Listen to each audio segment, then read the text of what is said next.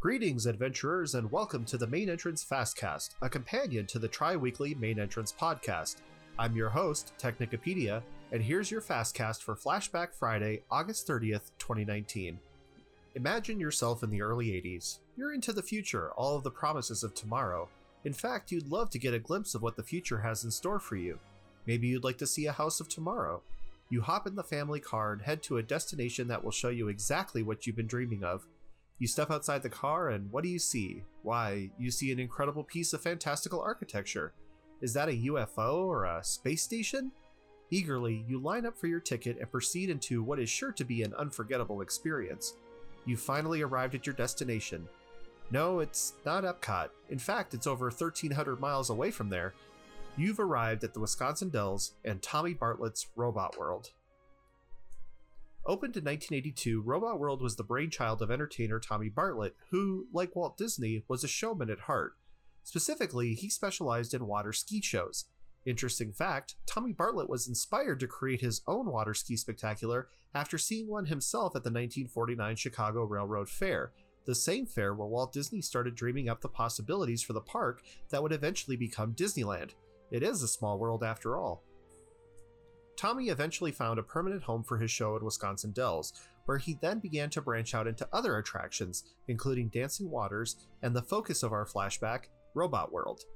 Robot World was originally built to showcase the House of Tomorrow, and did so as a walkthrough tour of various vignettes designed to show a futuristic family living their daily lives. Sounds a bit like Horizons at Epcot Center, doesn't it? But this one came first. The robots generally fell into two main categories.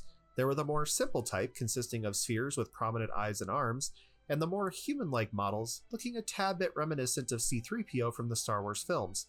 Your host was the odd exception, being a 4-foot-tall R2-D2-ish robot guide by the name of Tatu. Within the futuristic $2.2 million space-capsule-esque building, designed by a protege of Frank Lloyd Wright, guests would board a rocket capsule and fly to the Star Shadow habitat in the distant year of 2020. Once on board the habitat, guests could see everything from food preparation to the computer classroom of the future. One somewhat awkward scene had guests barging in on a bath in progress. The robot denizens of this experience would even serenade your arrival and departure with an earworm likely to stick with you for the rest of your vacation. In 1983, Robot World added the Exploratory, which featured a wide array of interactive science experiments designed to engage members of the whole family. As time went on, more and more emphasis was put on the Exploratory, including the amazing addition of an actual core module built to be a replacement to the Russian Space Station MIR. Sadly, Robot World slowly devolved into a shell of its former self. In 2018, due to leaks that couldn't be repaired, the original Robot World building was retired, with all of the remaining exhibits being moved to the former gift shop of the experience. Now, only two robots remain, an android named Tutorios and Tatu.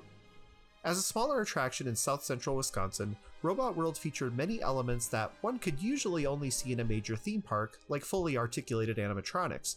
Sadly, like Disney's Tomorrowlands, the future caught up with Robot World, and it now exists only in memory, and YouTube.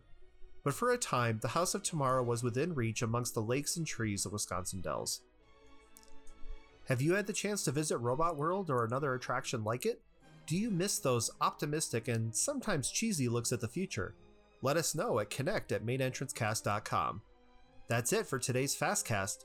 Be sure to check out the Main Entrance Cast, available on Apple Podcasts, Spotify, iHeartRadio, and most major podcast providers. If you're looking for a new best friend, adopt, don't shop, and always make time to explore your world. Thanks for listening. Have a great day.